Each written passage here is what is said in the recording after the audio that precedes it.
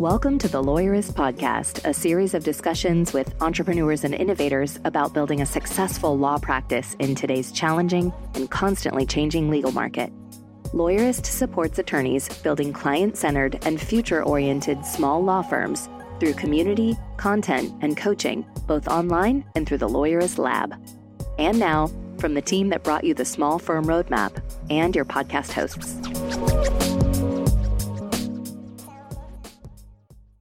Hi, I'm Zach. And I'm Sarah Munder, and this is episode 487 of the Lawyerist Podcast, part of the Legal Talk Network. Today, Stephanie talks with Randy Conley about trust and leadership. Today's podcast is brought to you by Cosmolex, and you'll hear my conversation with them before the episode. So, Sarah, you and I were talking before this about overwhelm and kind of managing tasks that seem like they're too much, managing big projects. And you and I do them differently, but both of us, through our lives, have had to come up with tricks on how to get started on some of those things. What do you do when you have kind of big projects to take care of around the house or at work or whatever? Well, I'm so glad you asked because I have no big projects going on right now at the moment. So it's a great time to think about it. My question was totally random. No, I was just telling Zach before we hit record that I just moved into this house that was already fully furnished when we moved in. And so it's just like 3 different families worth of stuff in here. And it's difficult for me to get in and tackle it and like really truly move in. So there's that, and planning a wedding, and also my daughter's birthday is coming up, and just lots of things going on, right? So I'm sure that a lot of people can relate at, the earlier parts of the year. It's kind of like we hope to go into the new year with a reset, but things travel with us into the new year. And Zach and I were talking about how I've been especially struggling with it lately because I have ADHD and it's just been so bad lately. I need to go back to the doctor and figure out like a solution long-term. But for now, a couple of things. So Zach, you had a really, really good suggestion about just having super hyper focused time. And that has always been the key to my success, is planning ahead and time blocking, and then being really specific with what I'm going to do in those time blocks. So not just having like blocked focus time on the calendar. And I do this at work too, but having those times defined as I'm going to do this specific thing. That way, when I go into that time block, I don't have to sit there and think about what am I going to do? Because then you get decision fatigue and all that. So the super hyper focused time blocks was really helpful. And you mentioned you do that too. Is that something that you do in your personal life and in your work? Yeah, but I actually have to do it a little bit differently. If I block out my day hour by hour, minute by minute, it gets overwhelming for me. So I have to kind of just choose a project or a thing and say, okay, Zach, you have permission to just dig into this, to just go. And I'll set a time limit, but you have permission to just dig into this thing, stay on this task, but you don't have to worry about anything else. And I don't have children. And so I don't have a lot of things that are just popping into my office, but I give myself the ability to say, okay, I'm not doing anything else. I'm not answering the phone. I'm not answering email. I'm not going to get up and cook. I'm not going to do anything else. I'm just going to dig into this thing. And so I do that at work. I do that on the weekend when I'm building something in the garage, and I just stay on that thing. It's one of the superpowers, I think, of how my brain works, but it can also be a detriment because I will also not get anything. I'll forget to eat in that time period. And then you find yourself low blood sugar, and then the whole day's a mess. I get that. Absolutely. It's a real problem. But, if you can wield that superpower appropriately, then I have found that I can get some things done that way. Yeah. And you might have to go into that time block with like a little checklist, like, okay, what are the things I need to do beforehand to make sure I can really honor this thing that I'm about to throw myself into. And then the other cool thing that I mentioned that helps me is it's kind of silly, and I feel silly even talking about this on the Lawyerist Podcast. I love this, though. I love it. Well, it was something that my mom taught me when I was little because my ADHD has always been a problem. I always struggled with keeping my room clean, and there's just piles would accumulate everywhere, just like they do now. And she told me what we call the planet trick. And she still reminds me Yeah. of that today. She's like, remember the planet trick, which is pretend like you are in outer space and you are on one planet and all the other planets Hmm. don't exist until you are done with that planet. So that's what I do like around the house is I'll just focus on one small area at a time and just kind of like put my blinders on and block everything else out because there's so much satisfaction that comes with seeing that space done. And that kind of Yes. motivates me to move on to the next planet. Yes. I love that because it does give you a moment of something actually, you got something accomplished. And frankly, that fits into, just iterate on things. And so if you're at your office and you're thinking, I've got to get my entire operations manual done. No, you don't. You don't have to get the entire operations. You get one planet done, just one planet in that entire operations manual solar system done, and you've done great. The table of contents, something, one small section, something Yep. small. Yep. And it's a huge accomplishment. Absolutely. Great. Well, on that note, here is Stephanie's conversation with Randy. Hey y'all, it's Zach, the legal tech advisor here at Lawyerist. Today, I'd like to talk to you about Cosmolex. I've got Joyce Bradford with me once again, and we are talking credit card payments and credit card solutions. Joyce, thanks for being with me. Oh, Zach, always my pleasure. Thank you for letting me join you again. Absolutely. All right. So we are talking about the ever sexy credit card payments. And I say that in obvious jest, but I was setting up credit card payments 7-8 years ago in my practice. And it was quite frankly, a pain in the ass. It was so difficult to go research these things. I'm not a banker. I had to go into my banking institution and figure out how to set up a merchant account, what's going on with credit card payments and merchant accounts and all that stuff that we have to do as lawyers in order to make this happen, in order to accept credit card payments. Yeah. So great question, Zach. And here's the rub for all of this. We've been told take digital payments, take credit cards in your law firms forever. But you're absolutely right. It's a disaster trying to figure this out on your own. So here's a 30,000 foot overview of what this actually looks like and what you are committing to when you take credit cards. Number one, you have a merchant service provider that is connected to your merchant bank. Your merchant bank is then connected to your payment gateway. That payment gateway is going to be things like PayPal, Stripe, Ally Pay, those types of things. Then there might be a connected acquiring processor, or that might go directly back to your merchant account and then connect to the bank. From there, then you're going to connect to your credit card network like Visa, MasterCard, Discover, Amex, all of those. And then from there, you have another service provider that's called your issuing processor. Your issuing processor then tracks down the customer account, and that then is connected to the issuing bank. And that is what is sort of the property or the responsibility of the cardholder, right? So you've got your MSP, your payment gateway, your acquiring processor, your merchant account, the credit card networks, the issuing processor, your customer account, their issuing bank, and finally your cardholder. And all of these things have to connect back and forth to one another. And you can imagine how many services are involved in that, because it's not one in most cases.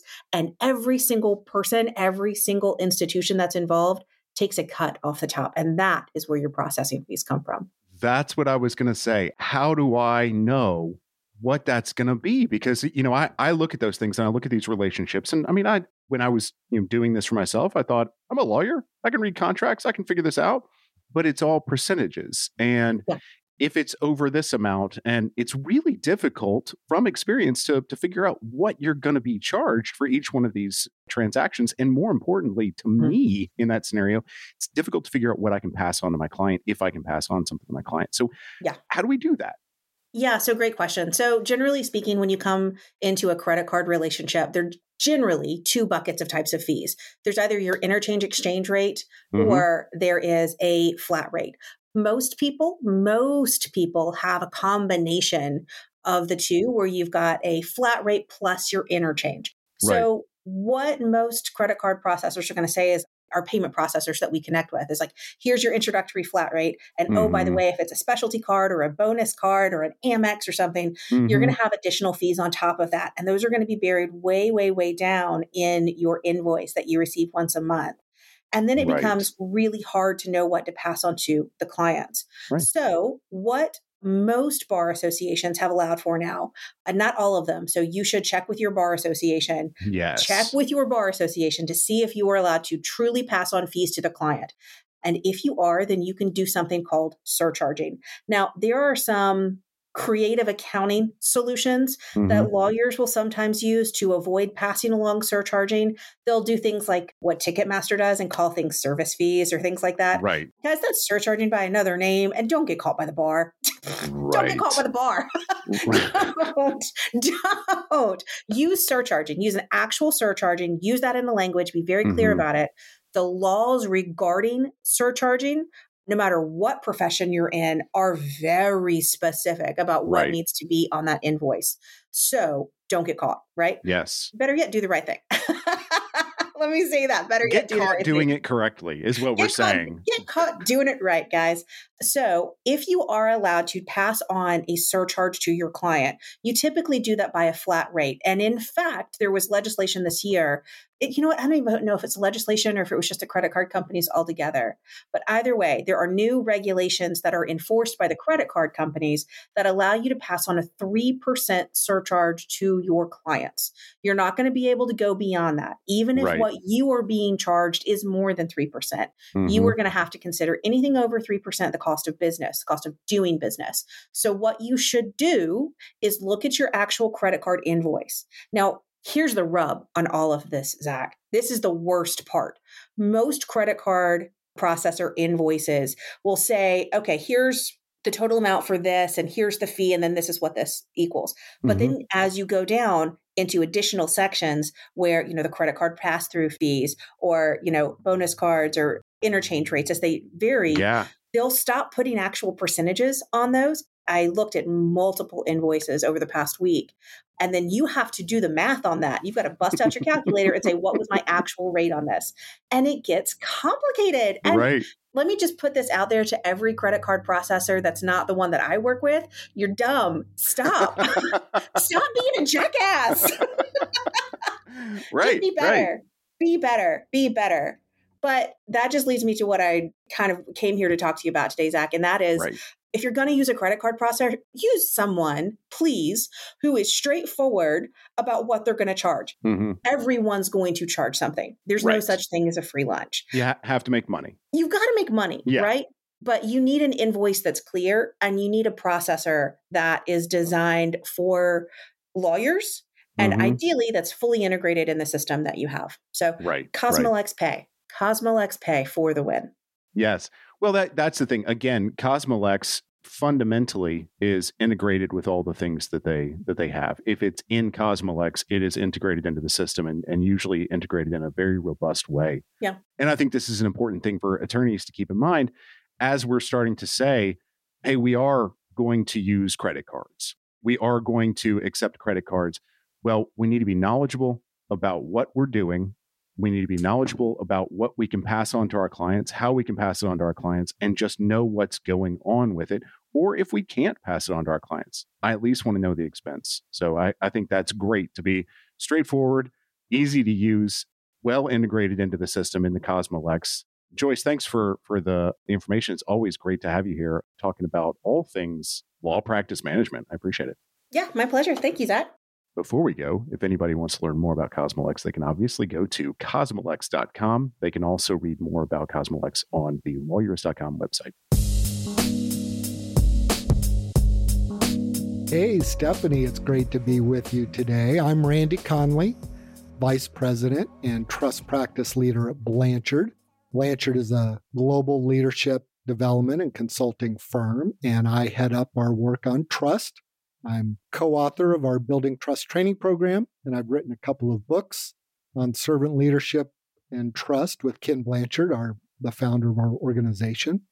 And I really do kind of get the dream job of just helping organizations around the globe build trust in the workplace. So I get to do training with leaders. I get to do keynotes, talks, virtual training, in person. So it's really just a fun gig that I have.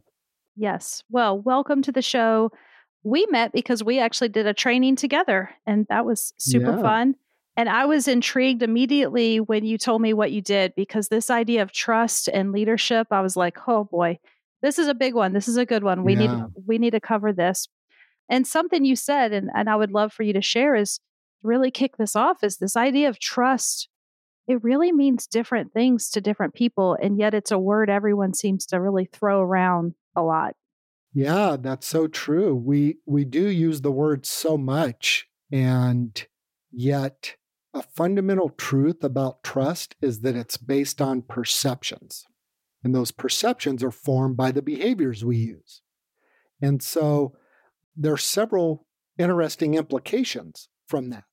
One is that we all have slightly different ideas of what trust is based on our own experiences, upbringing, early life experiences, values, so on and so on. And a fun activity that I like to do with groups is I'll ask people to think of the word trust, and I'll ask them to draw a picture, draw a symbol that represents trust to you. And it's amazing the variety of symbols, that people come up with. And you can imagine what some of the common ones might be, like maybe a wedding ring, or a parent holding a child's hand, or a handshake. That's very common. Different things like that. But it illustrates the idea that we all have these slightly different ideas of trust. And so when we start to talk about trust in an organizational setting, if we're not all working off the same definition of what trust is, then we're actually speaking slightly different languages. And so, since trust is based on perceptions, and those perceptions are formed by our behaviors, that actually makes trust a skill that you can learn. Most people, when I talk to them about trust, they just think trust kind of organically happens, over time in a relationship. But that's not quite the reality. The reality is that it's built upon the behaviors we use. And if you learn the behaviors that are shown to build trust, you'll build trust. If you use the behaviors that are shown to erode trust, you'll break trust down. So trust is such a deep and wide subject that you can just sort of swim around in that swimming pool all day long and really touch on a lot of important leadership principles as well as just good life relationship principles. Yeah. And so is there a definition that you like to use when you're teaching trust? There is. Before I share it with you, when I first got into the field of trust and I was doing my research, I was a little surprised to learn that in the academic literature, there are over 100 commonly accepted definitions of trust because it's such a broad topic. Think about it. Trust can be a noun, a thing, right? It can be a verb. It can be an adjective. So there's just, so many nuances. But the definition that I like is trust is the willingness to be vulnerable to the actions of another person. The willingness to be vulnerable to the actions of another person. How does that resonate with you? When I say that definition, sort of what comes to your mind? Yeah, I feel like I'm processing here. Yeah. You thought this was supposed to be an interview with me, and I just flipped the script, and now I'm interviewing you. I love it. I appreciate that word vulnerable. I'm getting stuck on that word. I think there's a certain humility that comes up. And I know you talk about servant leadership and a willingness, not to sit on high, but to be with. That's not how I think of leadership, right? Like that idea that, no, I'm at the back of the line, or I'm, the different memes that come up in my mind. Like I'm there pulling the weight too. I'm not just telling everyone what to do. So, right. You're hitting on a key word. When I share that definition, I ask people to, react to what are some of the key words in that definition that you see and hear. And vulnerable is a key one, because a fundamental principle about trust is that trust requires risk. If there's no risk involved in a relationship or in a situation, right? If you're not risking your time, your money, your energy, your effort, your love, then there's really no need to trust. But if there's any risk involved, if you're making yourself vulnerable to the actions of another, you're extending trust. And this is so true in like a a legal representation scenario, right? As a client, I'm extending trust to you as an expert in your field to advocate for me, to represent my best interests. And that makes me completely vulnerable to your actions. Yeah. When we talked about this on our team last week, we were talking about trust on our team. And what sort of came up was for some people, trust is I'll do what I say I'm going to do. And for other people, it's more of this competency. Like, do I trust that you have the skills to do what you say you're going to be the leader, to run this organization, or like you said, to represent me in this case? So it's interesting as we were even exploring it, I was like, oh, those are different pieces, but they all sort of fit together. They do fit together. And a model that I share with people and teach others is called the elements of trust. And there's a easy to remember acronym that we created for this model of trust. It's ABCD. So I like to think of it as like the language of trust, right? When you learn a new language in school, one of the first things you do is learn the alphabet of that new language. And the ABCDs in this model are like the alphabet of trust. And so here's what the ABCDs stand for. A stands for able. Are you an able person? That's about your competence, right? Do you have the knowledge, the skills, the training, the expertise to be good at what you do, right? Lawyers go to law school to be able to be competent in their field. The B stands for believable. Do you act with integrity? Are you a believable person? Are you honest? Do you have good values? Most importantly, do you live according to your values, right? Do you walk the talk? And do you act ethically and responsibly? So that's the believable component. The C stands for connected. Do you care about others? This is the relationship component in trust. And that comprises components such as benevolence. Benevolence is a very key word in the field of trust because it means goodwill. Do I have your best interests at heart? Do I really care more about you than about me? Do I have a servant's attitude towards you in the language of servant leadership, or am I self-serving, right? So being connected through open communication, building rapport, that's the C, connected. And then finally, D is dependable. You mentioned it earlier, right? Talking with your team. Do what you say you're going to do. Are you reliable? Are you accountable? So when you learn these 4 elements of trust, able, believable, connected, and dependable, you can start to intuitively associate the types of behaviors that you use that illustrate those 4 elements. And that's what I help people learn, is these types of behaviors that illustrate your ableness, believability, connectedness, and dependability. You act in this way, you will build trust with others. If you do things counter to those 4 elements, you'll erode trust with others.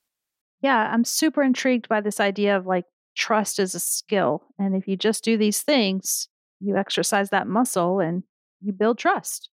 Yeah, very much so. And I think it's important to say it's a skill in the sense it's something you can learn, develop, you're constantly growing in, but it's not a skill or a technique to be used to manipulate people, right? Sure. Like we could all act in trustworthy manners. That's what con artists do, right? They act in trustworthy ways that appear to be trustworthy, but then somewhere along the course of, the relationship, you discover that they're not so trustworthy. So having that true, genuine intention of being trustworthy is really important. Yeah. Our listeners are often business owners. They are lawyers, so they might also, I'm thinking like they need to build trust on their team, within the organization, within their business, also maybe with the clients. That makes a lot of sense.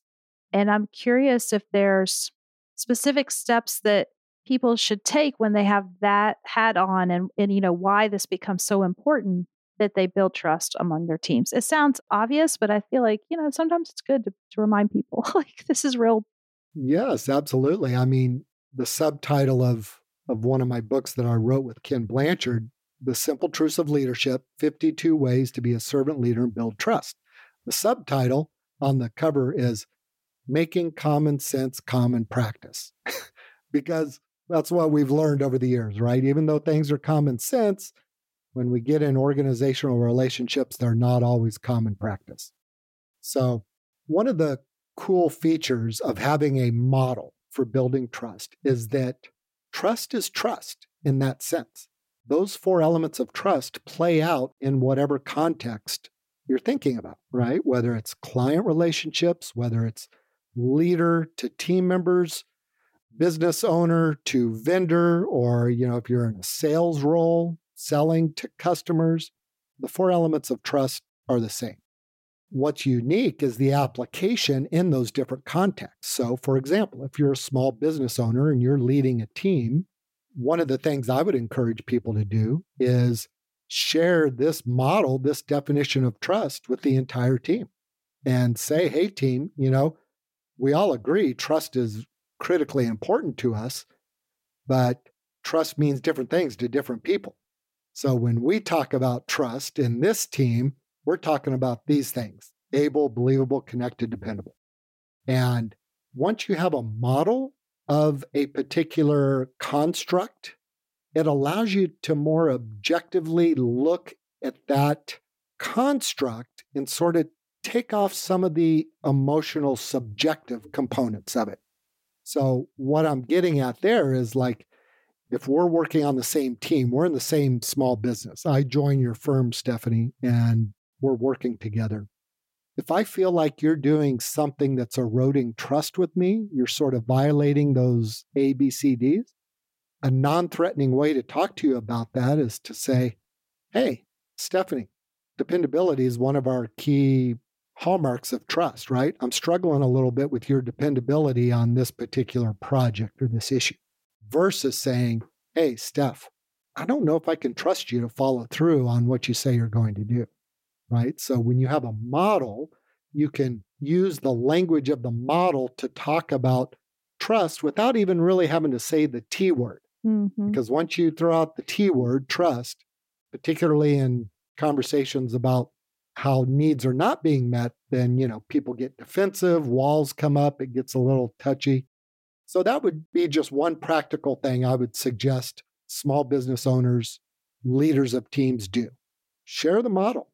Get everybody using the same language so that you can all talk about trust in the same way. Yeah. I mean, that makes a lot of sense to me, because I agree. As soon as nobody wants to think of themselves as not trustworthy, and there's a lot of emotion. We talk about in our team around this yellow suitcase, right? Like, everybody brings a bunch of stuff in their suitcase with them to work every day, and it's all different. But I think that's what comes up sometimes is all that other stuff. And so I like the idea of, like, no, we can really just focus. And if we're talking about an A, B, C, or D, one of these points of the model, that helps us really clarify and cut to the chase and not make it so personal. It's like, or, all this other stuff. Yeah. It's just like, yay, this is what I'm seeing. Yeah, that's so true. And you said something really important. Nobody thinks of themselves as being untrustworthy. And I will purposely ask crowds of people when I'm speaking with a group or working with a group, I'll say, okay, well, we're all here for a class on building trust, right? So let me ask you, raise your hand if you think you're untrustworthy. No one ever raises their hand, right? Then I'll ask a second question. I'll say, okay, raise your hand if you presently or in the past have had any low trust relationships. Nearly everyone raises their hand, right? Like, yeah, I've experienced low trust before. And I'd say, well, doesn't that seem a little odd that none of us considers ourselves untrustworthy, yet virtually all of us have or have had trust issues in relationships, right? So is it like always the other person's fault that, is causing these trust issues? That no, life happens, right? We usually unintentionally erode trust. We have all these little micro erosions that just happen until one time, the proverbial straw that breaks the camel's back, right? But it points out that building trust is a lifelong journey, right? We all think we're trustworthy. We all strive to behave in trustworthy ways, and life happens. And we always have to be looking at how are we building trust. It's not something we can ever just, check the box and say, okay, done with that. I can move on to something else. Yeah. I'm curious. I don't know, let's go a little bit deeper here. I'm working with a team right now and they're struggling with this. I think it's coming up for the D dependable. And as you were talking, I was thinking about it and I was like, over time, the organization has had like they have great optimism, right? Like they have good intention and they say to their team, this is where we're headed, people. We're going to do this or we're going to change this. We're going to go in this direction. And then for lots of really good, valid reasons, they haven't gotten there. And they're over here. And like I'm working with them right now because they're like, they feel like that trust has been eroded maybe with the team and the leadership. And it's like, how do we go in and say, but this time it's different? Like, no, we're serious. We really are making these changes. And we promise, like you want to say, just trust us. We've got this, but we know that's not the right way to go, right? Like that's kind of why we're here. Right. Exactly. Yeah. Leadership is hard. Leadership is hard, right? If it was easy, then everybody would be doing it. But it's hard. And I call those kinds of situations trust dilemmas, because a reality for a lot of leaders and many organizations, you're faced with these complex challenges. And if you choose option A, you build trust and increase trust with stakeholder group A, but you may erode trust with stakeholder group B, right? If you choose the other option because they didn't like it or it affects them negatively or whatever. So sometimes you're in these trust dilemma situations where you have to manage things as best as you can. But within that, I try to encourage leaders to be mindful of a few things. One is make the implicit explicit. I've learned over the course of my career and working with clients, so many times we leave things unspoken in relationships. We just assume the other person or the team knows what our intentions are, what our motivations are, and that's not true. So making the implicit things that we are thinking and believing, make them explicit, right? Get them out there so that you can clarify expectations. That's the second thing I encourage. Clarify expectations. Because at the root of nearly every trust issue is this idea of unmet expectations. All right? I expected you to do one thing, another thing happened, and even if it wasn't totally your fault, I'm still kind of blaming you because you set the expectation, right, that X was going to happen and Y really happened. So make the implicit explicit, clarify expectations from the get-go. And throughout the process, throughout the change process, the implementation process, keep those lines of communication open as much as possible. Be as transparent as possible. Share the why behind decisions. Share your thinking. One of the traps that we fall into as leaders is we are often several steps ahead in processing a change than what our team is, because we've been noodling on it for a while, right? We've thought through all the circumstances, the different contingencies. What might this look like? What does that look like, right? And so we've sort of internally processed the change and we're ready to hit the ground running. And so we announce the change, start to implement it, and then we're kind of surprised why people aren't jumping on board, right? And rallying to the cause. Well, they're 3 months behind us, right? Thinking about all the other concerns that we've already processed. So keeping those lines of communication open and as much as possible involving other people in the change process. One of the simple truths in our book is the adage, those who plan the battle rarely battle the plan. And usually the opposite happens in most organizations, right? You get a small group of leaders, put them in a conference room somewhere, they plan out the change, whatever the new thing is, and then they come out and announce it to everyone. Whereas if we pursue more of a high involvement strategy, get as many people involved as appropriate and feasible, especially the ones who are going to be most impacted by the change, who know the most about what's happening on the ground, get them involved. when people feel a sense of ownership and involvement in the plan, they're much more likely to get on board and endorse the plan and support it. Yeah. It makes sense. And I think it's what a lot of, small firm leaders that I work with struggle with sometimes because they've worked with me and they now have this vision. They've created the firm values. I mean, those are simple examples. And they're like, now, how do I get everybody else on board? And then we have to do, that work of enrolling people and helping them see the path. Yeah, absolutely. Leadership is a team sport. It's we, not me. And that's a hard adjustment for many leaders to make because why? They've risen to that level because they make things happen, right? They solve problems, they make decisions, they get things done.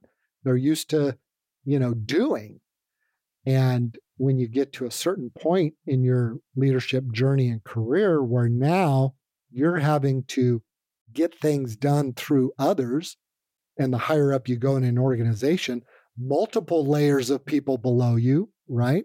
It becomes much more about you setting the broad vision, direction, and goals, and then flipping the proverbial pyramid, right, upside down to where now you as the leader are serving everyone else to help them accomplish their goals and achieve that mission and vision that you've set.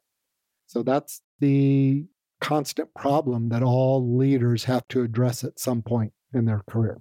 Yeah, you said it so succinctly in one of your writings where you're like, the leader, sets the vision and then serves the people. Did I get that right?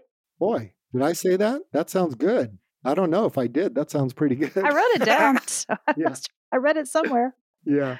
No, that in all seriousness, that's what I believe, right? Is that leaders set the vision and direction, and then they, clarify the goal, keep folks on the same page, and then they figure out how can I help everybody accomplish this goal. Ken Blanchard has said many times over the years, he says, if you think you're leading, but you look behind you and no one's following, then you're just out for a walk. And, I think that's what leaders have to remember is like, okay, I'm setting the vision, direction, tempo, I'm going. Now let me make sure people are behind me and following because I'm helping them accomplish the goals. Yeah. I think it's a good reminder, just that this is hard stuff. And no matter what size your team is and how big your organization is, like the struggle is real. And it's nice sometimes to just to be reminded, like, it's easy. I know the people I work with, they're just like, oh my gosh, like, does it ever end? And I'm like, I mean, it kind of just shifts. Like you figure something out and then something else happens. And like you said, even this idea of trust, it's a lifelong journey. Yeah. One of my leadership mentors, her name is Barbara Hart. She was my leader at one point in my career. She said, Randy, people are messy. People are messy. And boy, has that proven true during my leadership career, right? I mean, you just think of, I love the fun analogy you use, a yellow suitcase, that you bring in to work. It's like, yeah, there's a whole lot of stuff in that suitcase that make people very messy.